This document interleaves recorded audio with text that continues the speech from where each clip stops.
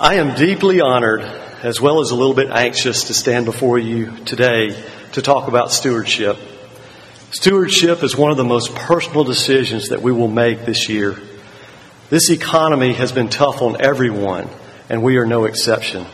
Things are very tight at our house, and if something is not absolutely necessary, we have to let it go by. Through good times and bad, though, our pledge to the Advent remains very important to us. We also know, though, that there is nothing we can give or do that will earn us favor before God. We are all broken before the Lord. Our daughter, Ann Douglas, went on a mission trip this past summer with our Advent youth group to Memphis, Tennessee. They were assigned in the summer heat to replace a roof on a home owned by Miss Jessie. However, Miss Jessie did not want them being around her home, even if they were putting a new roof on her house. Miss Jessie only let them inside her house to plug in an extension cord, after which she would close and lock her front door. She would not let them use her bathroom, and they had to walk 2 blocks to a Walgreens to use the restroom. She seemed angry, resentful, and rarely spoke to them for 3 days. Then on the 4th day, something inside Miss Jessie changed. After lunch, Miss Jessie decided to talk.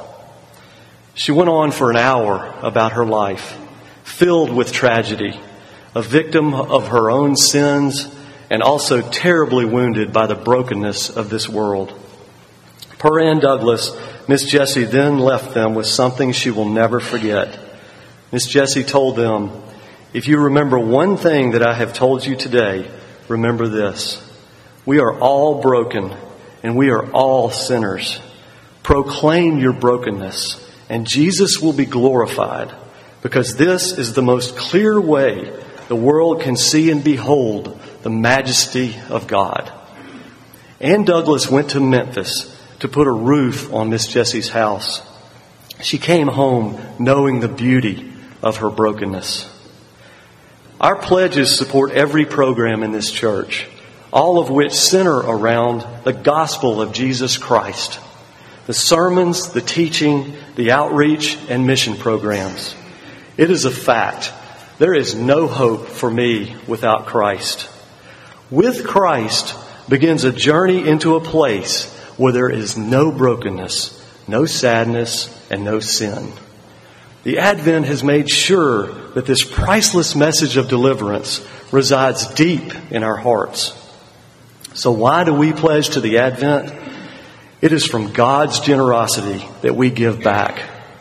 And it is our hope that our small pledge will help the powerful message of Christ's redeeming love continue on.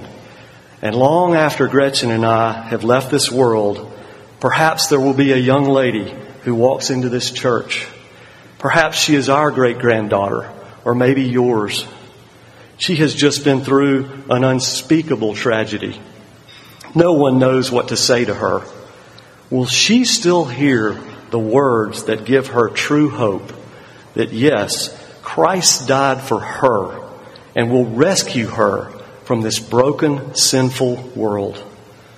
Please sign a pledge card and let us continue to build the true foundation of this great church.